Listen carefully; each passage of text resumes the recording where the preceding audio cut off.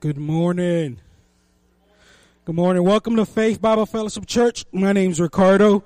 I'm one of the elders here. We're going to go ahead and get started with our service. But before that, we have a couple of announcements. First announcement, there will be no life group tonight. The one that usually meets on Sunday nights, we're not going to be meeting tonight.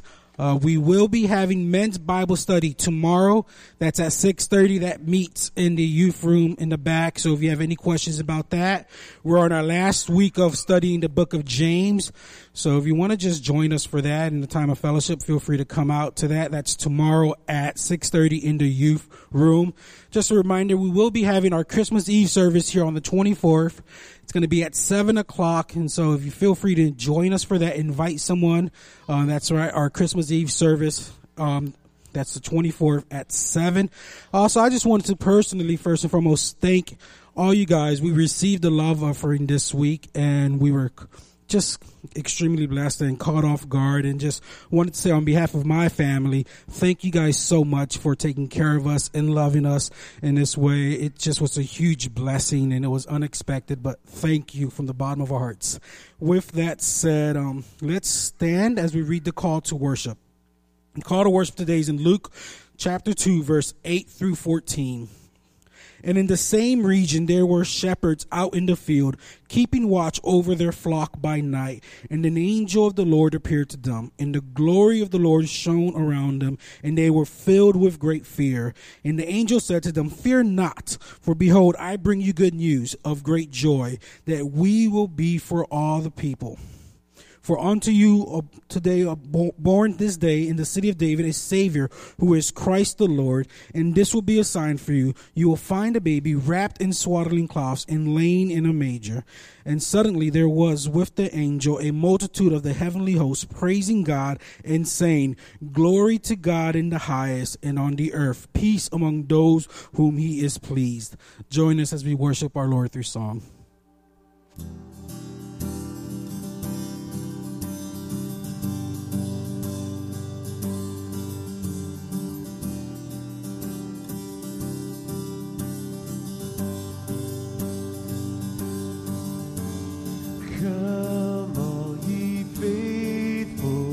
Joyful and triumphant, oh come ye to Bethlehem. Come and behold him, born the King of angels. Oh come, let us adore him. Oh come, let us adore him. Oh come, let us adore him. Christ the Lord. Hey Lord. Hey Lord, we greet thee, born this happy morning. Jesus, to thee be all glory given. Word of the Father, now in flesh appearing. Oh come, let us adore him. Oh come, let us adore him. Oh come, let us adore him. Christ the Lord.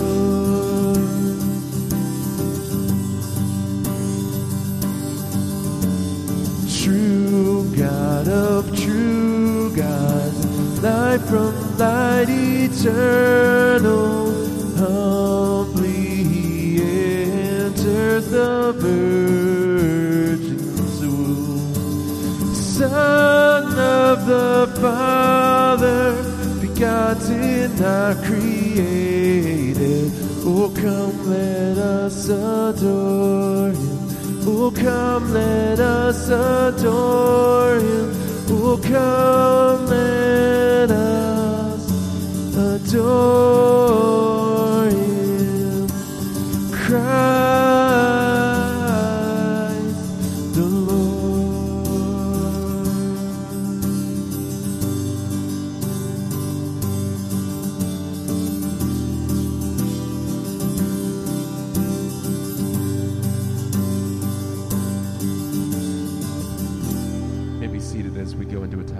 together. I suppose a word of explanation is warranted. I had reconstructive surgery on my right Achilles tendon.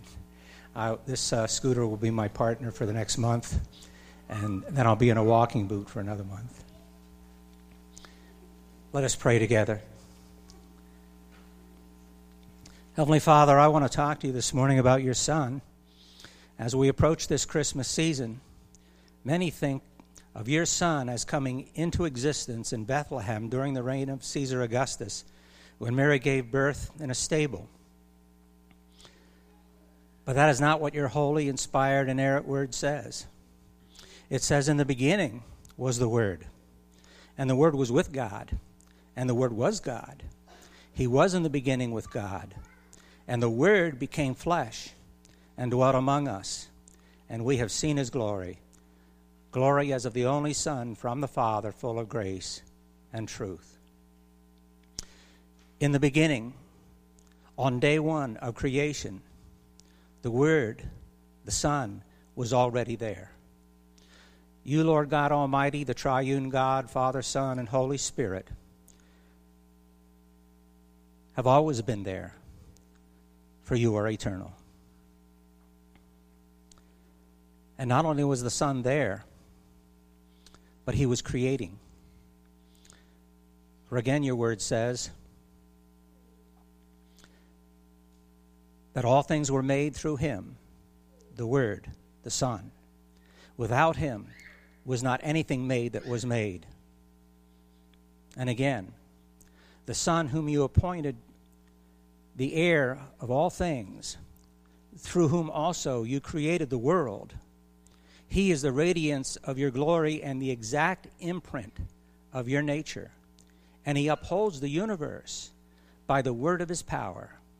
He laid the foundations of the earth in the beginning, and the heavens are the work of his hands. Father, everything we can say about you, we can say about the Son. He is eternal. He is self-existent. He is all-sufficient. He is infinite. He is unfathomable. He is unchanging. He is omniscient. He is almighty. He is holy. He is King of kings and Lord of lords.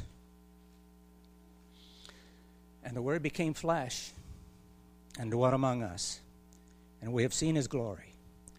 Glory as of the only Son from the Father, full of grace and truth. And after making purification for sins, he sat down at the right hand of the Majesty on high. Father, your Son stepped out of eternity into time and took upon himself human flesh, and in that flesh he lived a perfect sinless life. And then he went to the cross and bore all our sins in his body. And having made purification for sin, he broke out of the tomb. Death had no hold on him. He ascended back to heaven victorious and took his rightful seat at the right hand of the throne of God, where he will reign for all of eternity. Up from the grave he arose with a mighty triumph over his foes. He arose a victor from the dark domain, and he lives forever with his saints to reign. He arose. He arose. Hallelujah. Christ arose. And all the saints said, Amen. Amen. Would you please stand?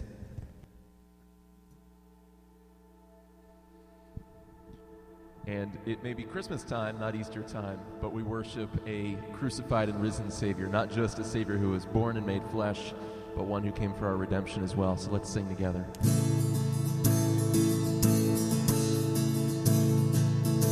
Low in the grave he lay, Jesus my Savior, waiting the coming day. Jesus my Lord, up from the grave he arose with a mighty triumph for his foes.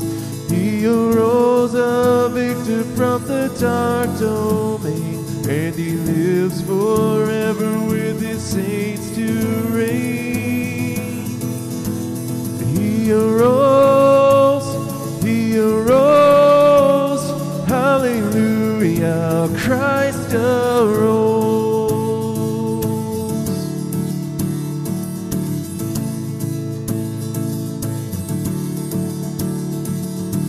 Vainly they watch his bed, Jesus my Savior.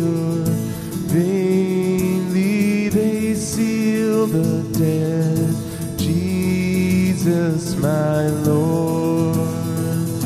Up from the grave he arose, with a mighty triumph for his foes. He arose a victor from the dark domain, and he lives forever with his saints to reign.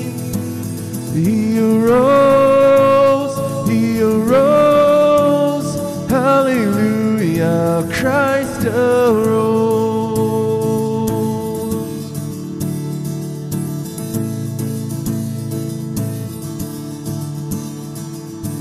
Death cannot keep his prey, Jesus my Savior. He tore the bars away, Jesus my Lord. Up from the grave he arose, with a mighty triumph for his foes.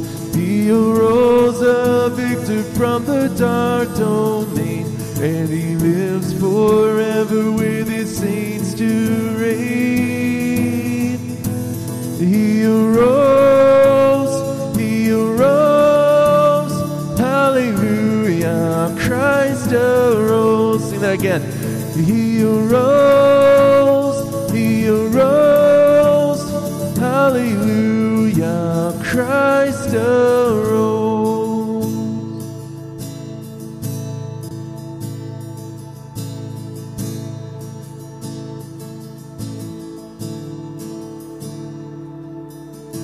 Man of sorrows, what a name for the Son of God who came, ruined sinners to reclaim. Hallelujah, what a Savior.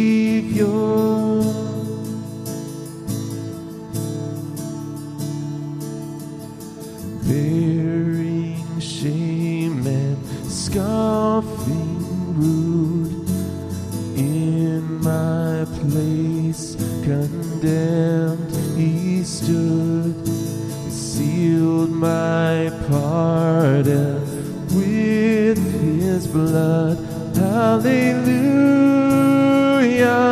what a Savior. Hallelujah, hallelujah, hallelujah,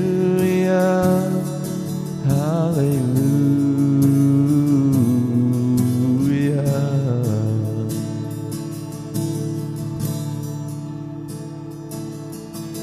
Guilty, violent, helpless, weak, spotless Lamb of God was he, full atonement can it be? Hallelujah,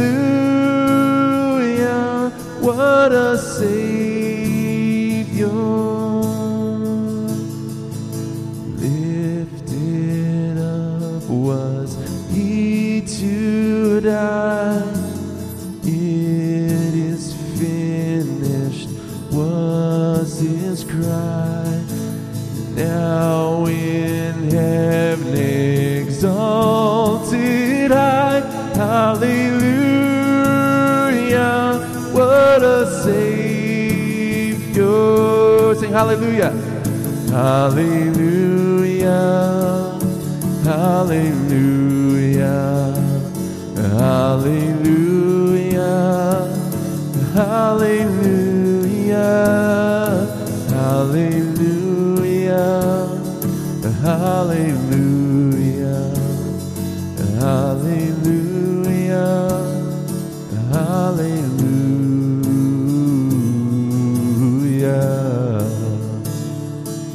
When he comes, when he comes, our glorious King, all his ransomed home to bring, then anew this song we'll sing. Hallelujah, what a Savior. Hallelujah, hallelujah, hallelujah, hallelujah, hallelujah, hallelujah, hallelujah, hallelujah.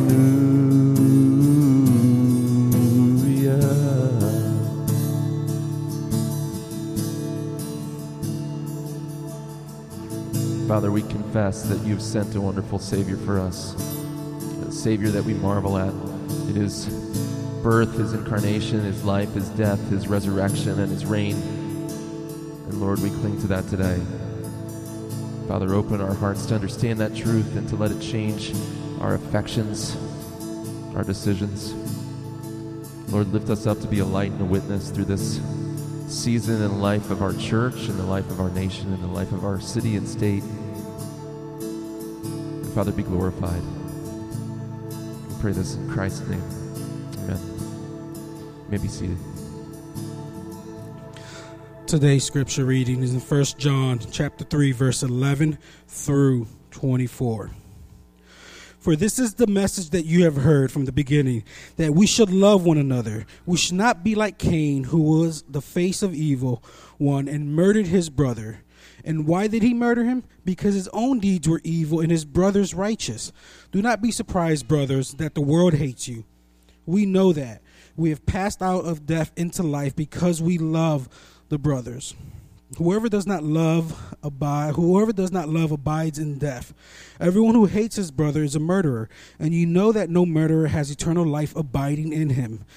By this we know love, that he laid down his life for us, and we ought to lay down our lives for the brothers. But if anyone has the world's goods and sees his brothers in need, yet closes his heart against him, how does God's love abide in him? Little children, let us not love in word or talk, but in deed and in truth. By this we shall know that we are of the truth, and reassure our heart before him. For whenever our heart condemns us, God is greater than our heart, and he knows everything. Beloved, if our heart does not condemn us, we have confidence before God, and whatever we ask, we receive from him, because we keep his commandments and do what pleases him. And this is his commandment, that we believe in the name of his Son, Jesus Christ, and love one another, just as he commanded us. Whoever keeps his commandments abides in God, and God in him. And by this we know that he abides in us by the Spirit whom he has given us. May the Lord bless the reading of his word.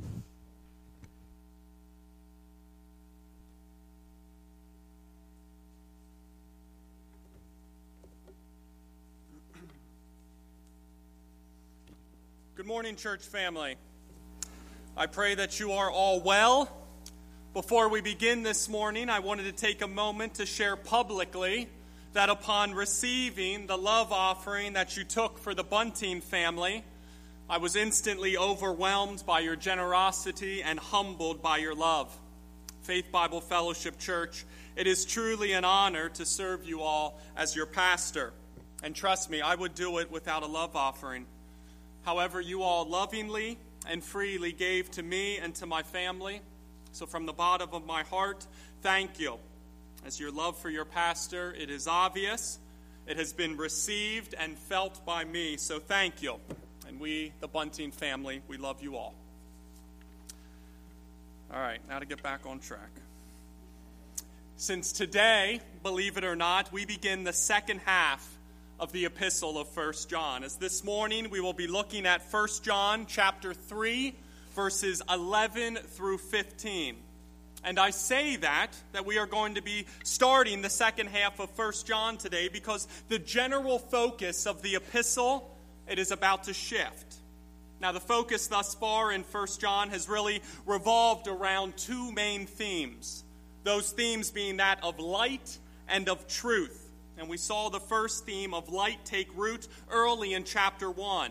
As John wrote in verse 5, that this is the message that we heard from him and proclaimed to you, that God is light and in him is no darkness at all. Thus, because God is light, or because God is holy and moral and perfect and pure and righteous, those who are born of God, they then are not going to walk in the ways of the world or in darkness, but instead the children of God, they are going to naturally walk in the light as God their Father is light. They are going to naturally walk in the ways of their God. As for the second theme mentioned, that being truth, John writes in chapter 2 that I write to you not because you do not know the truth, but because you know it. Now, what exactly is the truth in which John is talking about here and in which his readers already know about? Well, it is in fact the truth that they have heard from the very beginning, that Jesus is indeed the Christ, the Messiah, the very Son of God, and one cannot be in fellowship with God the Father if they deny the Son. Therefore, John repeatedly calls his readers to continue to abide in the truth of the gospel of Jesus Christ and to continue to abide in the truths concerning the nature, the accomplishment, and the commandments of Jesus Christ, no matter what any of the false teachers or the Antichrist who left the church are erroneously claiming.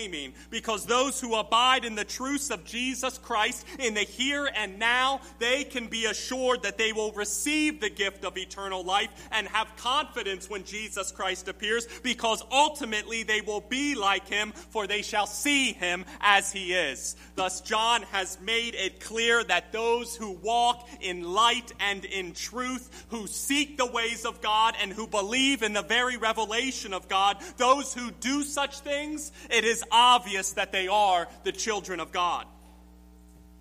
However, here in section 2, John offers his readers yet another piece of advice that they can look to, or another test, if you will, that they can take to help them determine if in fact they are a Christian or those born of God.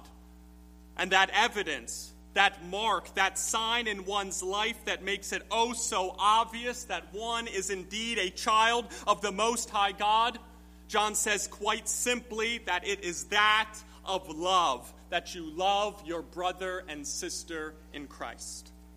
Which brings us to our thesis statement this morning, or the main theme of the sermon this morning, which is this: the children of God naturally and joyfully love their brothers and sisters in Christ. The children of God naturally and joyfully love their brothers and sisters in Christ. And again, our text this morning is 1 John chapter 3, and we'll be in verses 11 through 15,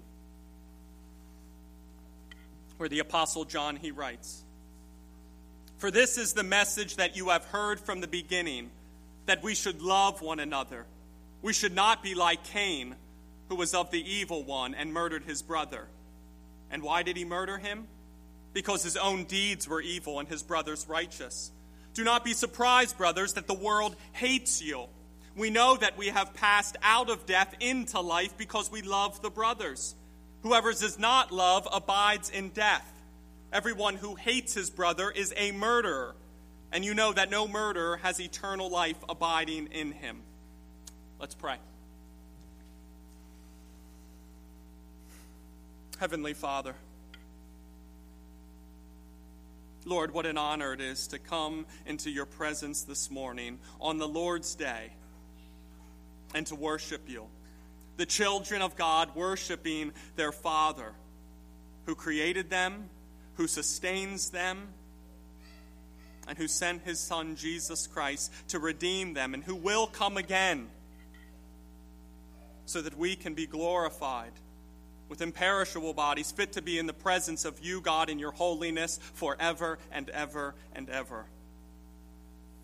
And yet on these Sundays, on the Lord's Day, when we come together and we sing praises and we pray and we hear your word preached and we build each other up in Christ-likeness, Father, we just get a little glimpse, just a snippet, what it will be like through eternity. Father, let us long for that day. But today, Father, open our eyes and our ears, soften our heart to receive the word that you have given us this morning. Father, the mark of the Christian is that we love our brother and our sister in Christ. Not hate, not be indifferent, but that we love. Convict us this morning, Father, to love this church family as we ought. Father, I pray that you give me the words to speak this morning. Let me be clear, humble, showcase conviction, but above all else, speak your truth. And Father, through the work of the Holy Spirit, let these words build up your church. In Jesus' name, amen. Our first of 2 points this morning is this, church. Point number 1, the ways of the world are that of evil. Thus do not be surprised, Christian, that the world hates you. The ways of the world are that of evil. Thus do not be surprised, Christian, that the world hates you. Verses 11 through 13. For this is the message that you have heard from the beginning, that we should love one another. We should not be like Cain, who was of the evil one and murdered his brother. And why did he murder him? Because his own deeds were evil and his brother's righteous. Do not be surprised, brothers, that the world hates you. Now, as we finished up section 1 last week, we saw John close the section this way. As he wrote in verse 10, whoever does not practice righteousness is not of God, nor is the one who does not love his brother. And in essence, John's making the point that the practice of righteousness and the practice of loving your brother, for the Christian, those two things, they go hand in hand, for they cannot be divorced from each other or separated from each other. But for the Christian to practice righteousness, it is to also naturally love your brother and sister in Christ. And thus John opens the second section of his epistle this way, as he writes in verse 11, for this is the message that you have heard from the beginning, that we should love one another. Now, all the way back in chapter 2, John wrote, Beloved, I am writing to you no new commandment, but an old commandment that you had from the beginning. The old commandment is the word that you have heard. Now, if you can remember back all the way to chapter 2, you remember that the old commandment in which John is talking about, it is likely referring to the words of Jesus himself. For Christ said in John 15:12, this is my commandment, that you love one another as I have loved you. And as we've discussed previously, this commandment that you love one another, it is littered throughout the Bible, both in the New Testament and yet even in the Old Testament. As Leviticus 19:18 states, you shall not take vengeance or bear a grudge against the sons of your own people, but you shall love your neighbor as yourself. Therefore, this message, this commandment that you love one another, it was certainly not something that was groundbreaking or recent or new to John's readers, as this wasn't a commandment that would have caught them off guard or caused them to scratch their heads. Instead, it was a commandment that John's readers all would have known from the very beginning of their Christian walk, that they, as brothers and sisters in Christ, are to love one another. However, as John has done throughout his epistle, he accentuates his point here, that we as Christians are to love one another by contrasting it with what is evil. Thus, similarly to how John contrasted light with darkness and truth with lies and the children of God with the children of the devil, John here contrasts the love of the Christian with the hate of the world. And he begins to do so by strikingly writing in verse 12 that we should not be like Cain, who was of the evil one and murdered his brother. And why did he murder him? Because his own deeds were evil and his brother's righteous. Now, if you do not know who Cain is, to put it simply, Cain isn't someone you want your child to grow up and be like. For as it states in verse 12, Cain was of the evil one. And Cain, he murdered his brother. And we find the whole story of Cain in which John is referring to in Genesis chapter 4, which reads, "In the course of time, Cain brought to the Lord an offering of the fruit of the ground. And Abel, Cain's brother, also brought of the firstborn of his flock and of their fat portions. And the Lord had regard. He had favor for Abel and his offering, but for Cain and his offering he had no regard. So Cain was very angry, and his face fell. And the Lord said to Cain, 'Why are you angry, and why has your face fallen? If you do well, will you not be accepted? If you do not do well, sin is crouching at the door. Its desire is contrary to you, but you must rule over it.' Cain spoke to Abel, his brother. And when they were in the field, Cain rose up against his brother Abel and killed him." Now, why did Cain murder his brother? John writes in verse 12, because his own deeds were evil and his brother's righteous. Meaning that since Cain, who was of the evil one, verse 12, Cain then naturally practiced and lived by the ways of the devil. Therefore, when Cain saw that his brother's sacrifice was pleasing to God and that his was not, Cain naturally then became angry with his brother, which naturally grew into hatred toward his brother and ultimately led to Cain killing his brother, to maliciously, violently, and spitefully murdering his brother. And thus Cain, who was of the evil one, who hated his brother and who carried out the world's first murder, he then became, in essence, as John Stott put it, the prototype, the portrait, the model in which the children of the world naturally follow and reflect. And thus John writes in verse 13, "Do not be surprised, brothers, that the world hates you." Do not be surprised, Christian, that the world who possesses the same nature as Cain, the guy who was of the evil one and who literally killed his brother, do not be surprised, Christian, or shocked or caught off guard that the world hates you. Because sacrificial, unconditional, genuine love, that is not the natural practice of the fallen world, because that is not the way of Cain or of his father, the evil one. Therefore, Christian, expect from the world what you would expect from Cain. Expect from the world what you would expect from the evil one, for they all possess the same nature. And Reverend John Yanko, he illustrated clearly the evil and the hatred of the world in a story that he shared with the Journal of Biblical Counseling.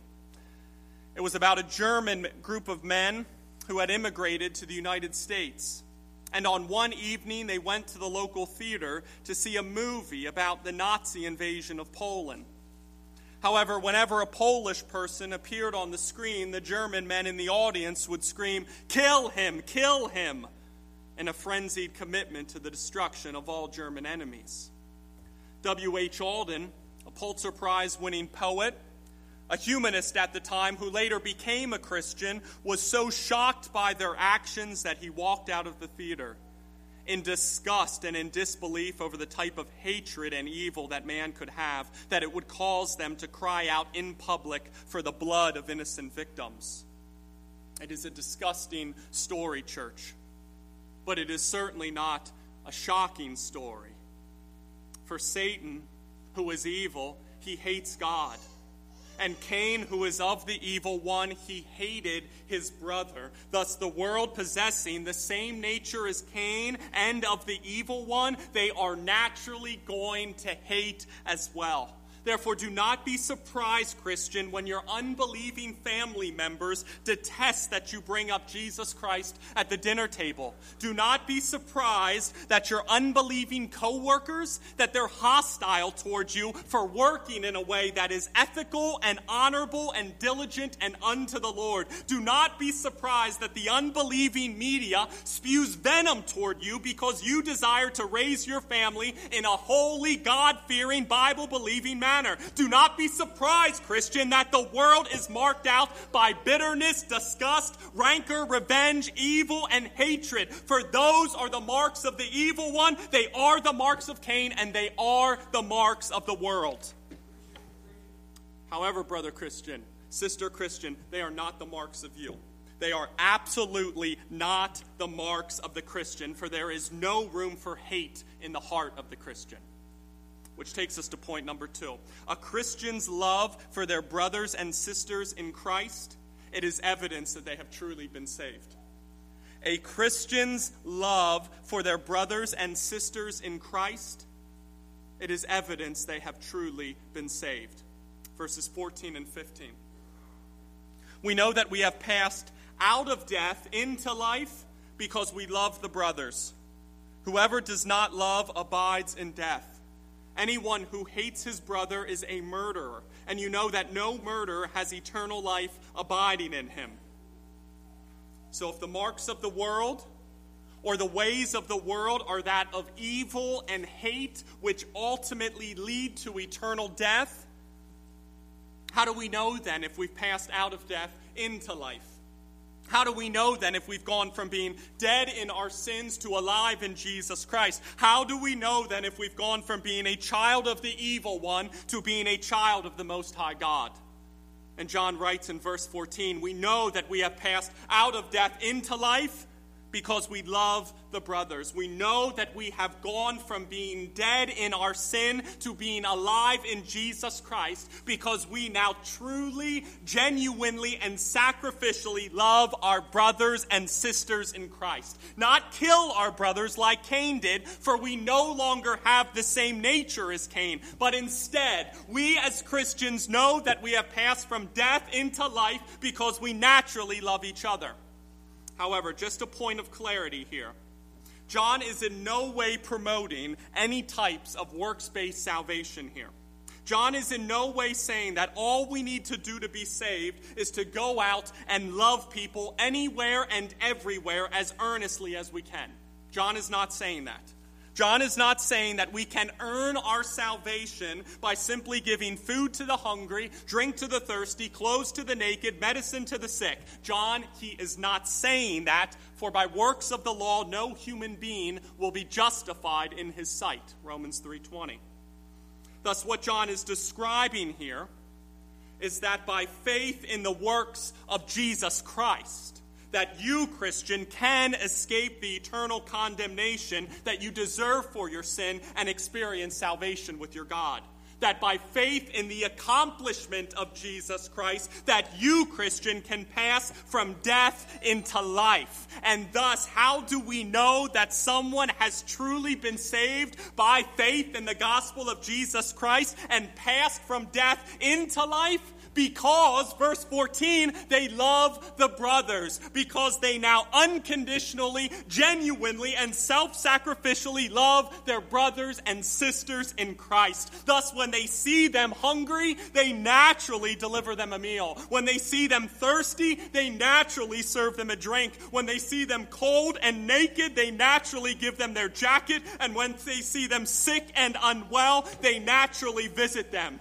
Church, just to clarify, no one ever has been and no one ever will be saved by their love or saved by their works. For we can only be saved by grace through faith in the gospel of Jesus Christ. However, when the gospel of Jesus Christ, when it takes root in our lives, it will naturally then bear gospel fruit, causing us to earnestly, radically, and naturally love each other. And we know this how? Because, verse 14, whoever does not love abides in death. that whoever does not love and not bear this most essential gospel fruit, then it is obvious that they simply have no gospel root in their lives, for they still abide in death and they still abide in sin. Therefore, if you see anyone in the church who is not loving, but who instead hates the people who make up the church, that is like a billboard flashing on the front of the person's forehead, declaring to the entire church congregation, I am not saved. Thus, do not think for a second, church, that we have any reason or any excuse or any liberty to act like the world or to bring hate into this church body, because that is not who we are, for that is who the world is. Instead, we, church, we are a people who love each other, who sacrifice for each other, who give up our preferences for each other, who see the best in each other, who forgive each other, who lovingly correct each other, and who bear one another's burdens and thus fulfill the law of Christ. For that is who we are, Christian. Thus, if someone is consistently coming into this church body and spewing hate toward all the saints, John says it is obvious then that they are not a Christian. For that type of behavior is conflicting, it is contrary, and it is in contradiction to the Christian's natural desire to love their brothers. And Leonardo da Vinci, he learned this the hard way. Because before he commenced his work on painting The Last Supper, he had a violent quarrel with a fellow painter. And so enraged and bitter was Da Vinci that he decided to paint the face of his enemy, the other artist, onto the face of Judas, and thus take his revenge and vent his spleen by handing the man down in infamy and scorn to the succeeding generations. The face of Judas was one of the first that Da Vinci had finished, and everyone could recognize that it was the face of the painter with whom he had quarreled with. But when Da Vinci came to paint the face of Jesus Christ, he could make no progress. Something seemed to be baffling him, holding him back, frustrating his best efforts. At length, he came to the conclusion that the thing that was checking him, that was frustrating him, was the fact that he had painted his enemy onto the face of Judas. He therefore painted out the face of Judas and commenced anew on the face of Jesus, and this time with the success in which the ages have acclaimed. It is a profound parable for the Christian life. For you cannot at the same time be painting the features of Jesus Christ into your own life, all while painting others with colors of hate. As John already wrote, if anyone claims to be in the light but hates his brother, he is still in darkness. Therefore, just to make sure that we grasp the weight of this church, just to make sure there is absolutely no confusion concerning what John is talking about here when he says, whoever does not love abides in death, John throws down the gauntlet here in verse 15, where he says, everyone who hates his brother is a murderer. And you know that no murderer has eternal life abiding in him. Everyone who hates his brother is a murderer. And you know that no murderer has eternal life abiding in him. That is what the kids today call a mic drop. Right, Julie? Mic drop? Now you might be sitting there this morning thinking, wait, that can't be right. Everyone who hates his brother is a murderer? I mean, isn't John taking this whole brotherly love thing or hating your brother thing just a little too far? Church, these are the words of Jesus from his Sermon on the Mount.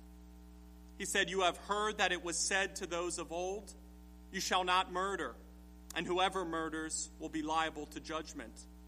But I say to you that everyone who is angry with his brother will be liable to judgment. Everyone who insults his brother will be liable to the council, and everyone who says, you fool, will be liable to the hell of fire.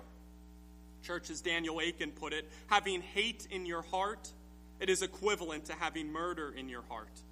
Or as David Allen put it, a person who hates is no different from a murderer in his attitude. Thus, just as it would be obvious, church, that a person who goes around killing people couldn't possibly be a child of God, so too is it obvious that a person who goes around the church loathing congregants for mistakes that they have committed, detesting elders for things they said, despising deacons for decisions they made, they couldn't possibly be a child of God either.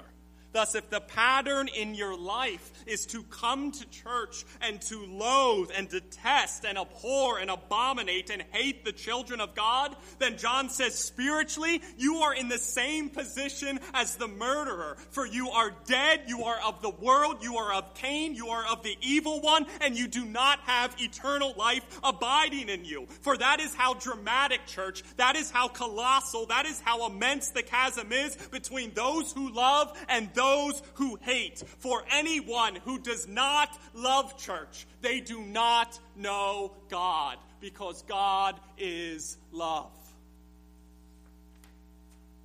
Now, as we close this morning, I want to begin with the non-Christian who is here first.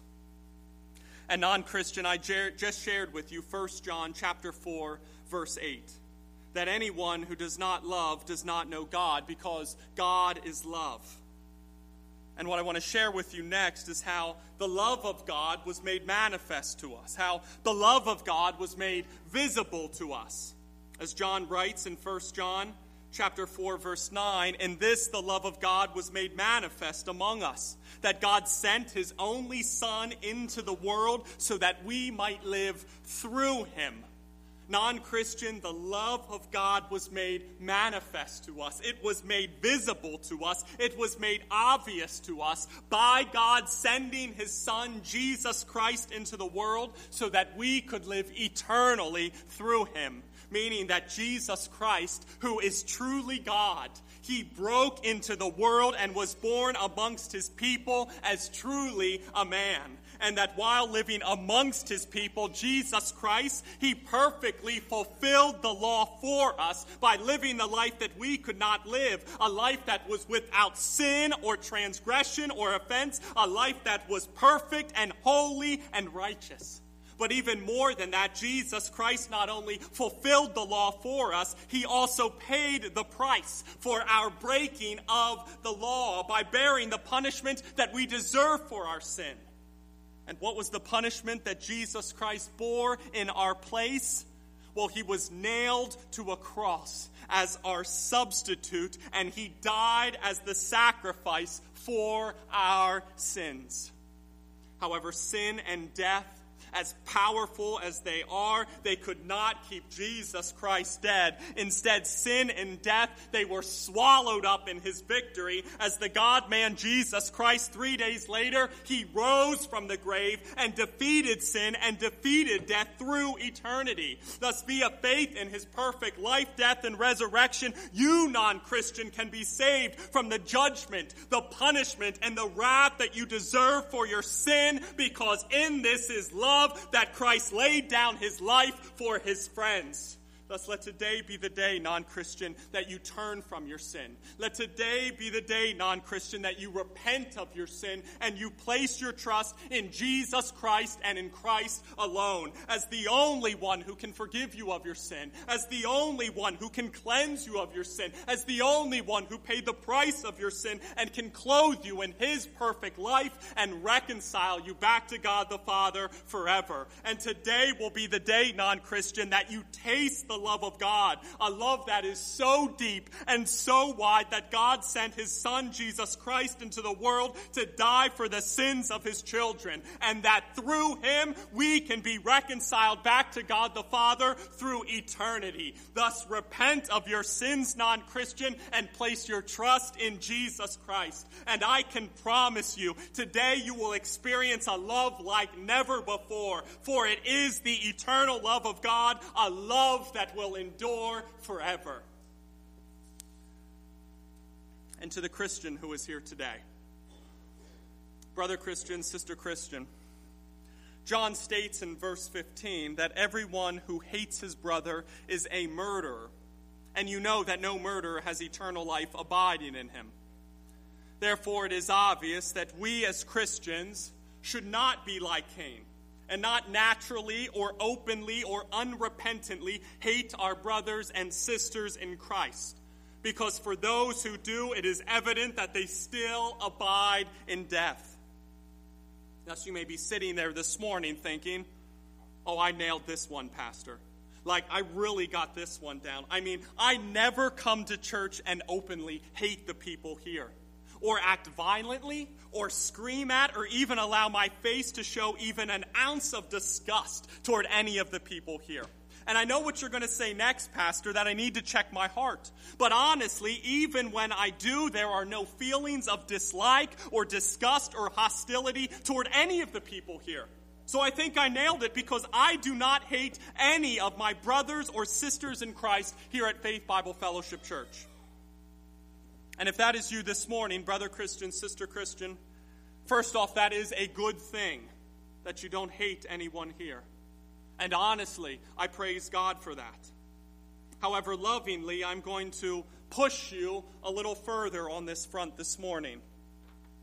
I read a story this week where in 1964, a young woman named Kitty was murdered in New York, in a New York residential section, all while 38 of her neighbors watched from their windows. During the course of the 30-minute assault, no one even telephoned the police. Interviews with the neighbors following the murder revealed that no one hated Kitty. In fact, no one even thought ill of her, but instead they were all just totally indifferent toward her.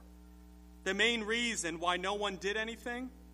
Each person thought someone else would love her. Each person thought someone else would step up and care for her. Church, we have been called to love our neighbor as ourself. Or as the late Reverend Robert Tuck put it, for Christ's sake, we should love our Christian brothers and sisters better than ourselves, and always go above and beyond ourselves in love and service to them. Faith Bible Fellowship Church, I have been here for a little over a year now.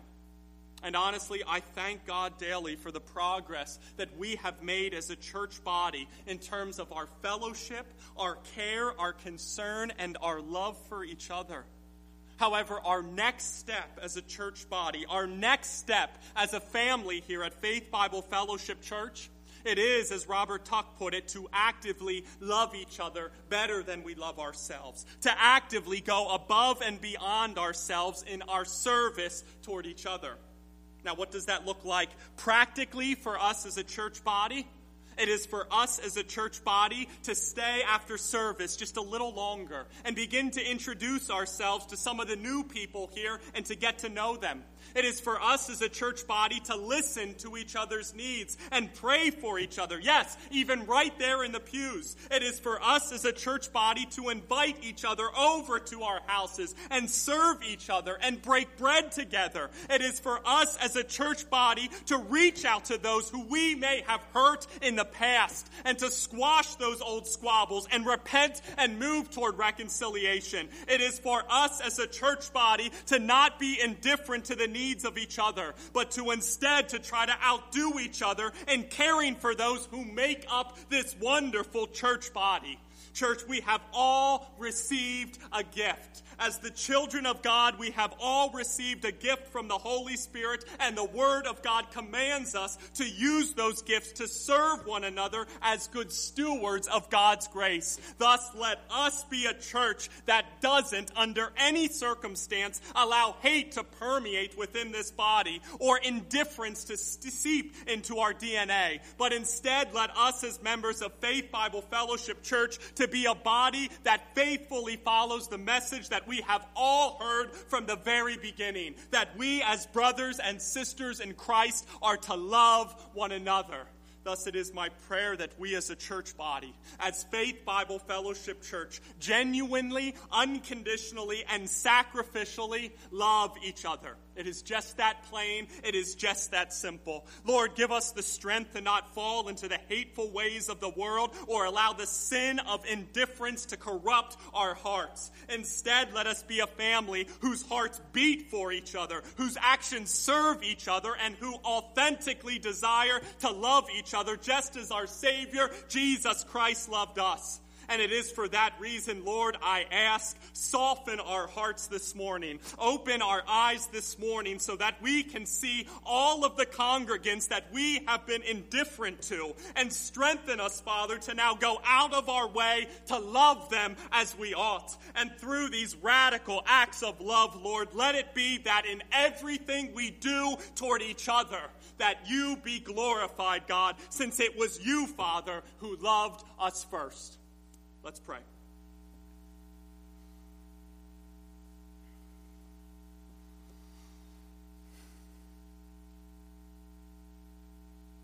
Heavenly Father, love God and love people. You have made your commands so simple that the world will know we are Christians by our love. Father, how easy it is to fall into the malaise of indifference toward each other, to see the needs of the church body or to hear the needs of the church body, and to be indifferent to them. To know that we have hurt people within the church and to walk away from it, not repent of it. Father, we are a family, and hate has no place in our hearts. Murder has no place in our hearts. Indifference toward each other has no place in our hearts, for we are the children of God together. Father, let us boldly take steps toward each other. Today, 2021, 2022, and until Jesus Christ comes again, let us boldly take steps toward each other, to loving each other unconditionally, genuinely, freely. For it is the mark that we have been saved by God. In Jesus' name, amen. Let's stand and worship together.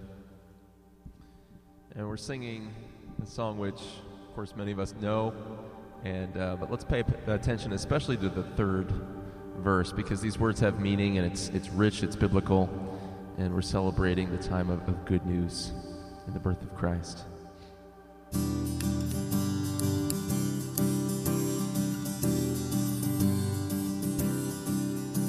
God rest ye merry gentlemen, let nothing you dismay. For Jesus Christ our Savior was born on Christmas Day, to save us all from Satan's power when we were gone astray. Oh, tidings of comfort and joy, comfort and joy. Oh, tidings of comfort and joy.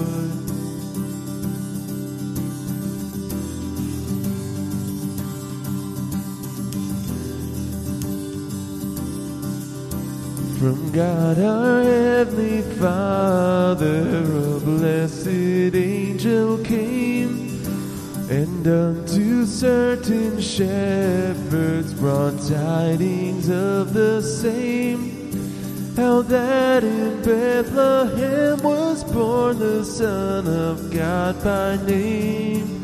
Oh, tidings of comfort and joy, comfort and joy. Oh, tidings of comfort and joy.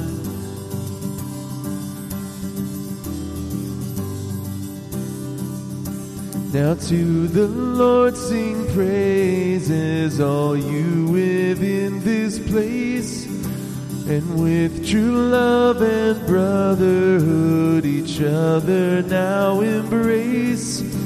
The holy tide of Christmas all others doth deface. Oh, tidings of comfort and joy, comfort and joy.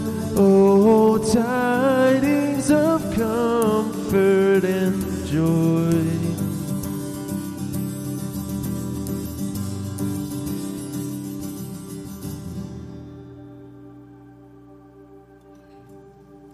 Our benediction this morning comes from Romans chapter 12, verses 9 through 12. Let love be genuine. Abhor what is evil. Hold fast to what is good. Love one another with brotherly affection. Outdo one another in showing honor. Do not be slothful in zeal. Be fervent in spirit. Serve the Lord. Rejoice in hope. Be patient in tribulation. Be constant in prayer. Contribute to the needs of the saints and seek to show hospitality. Go in peace, church. Go in peace.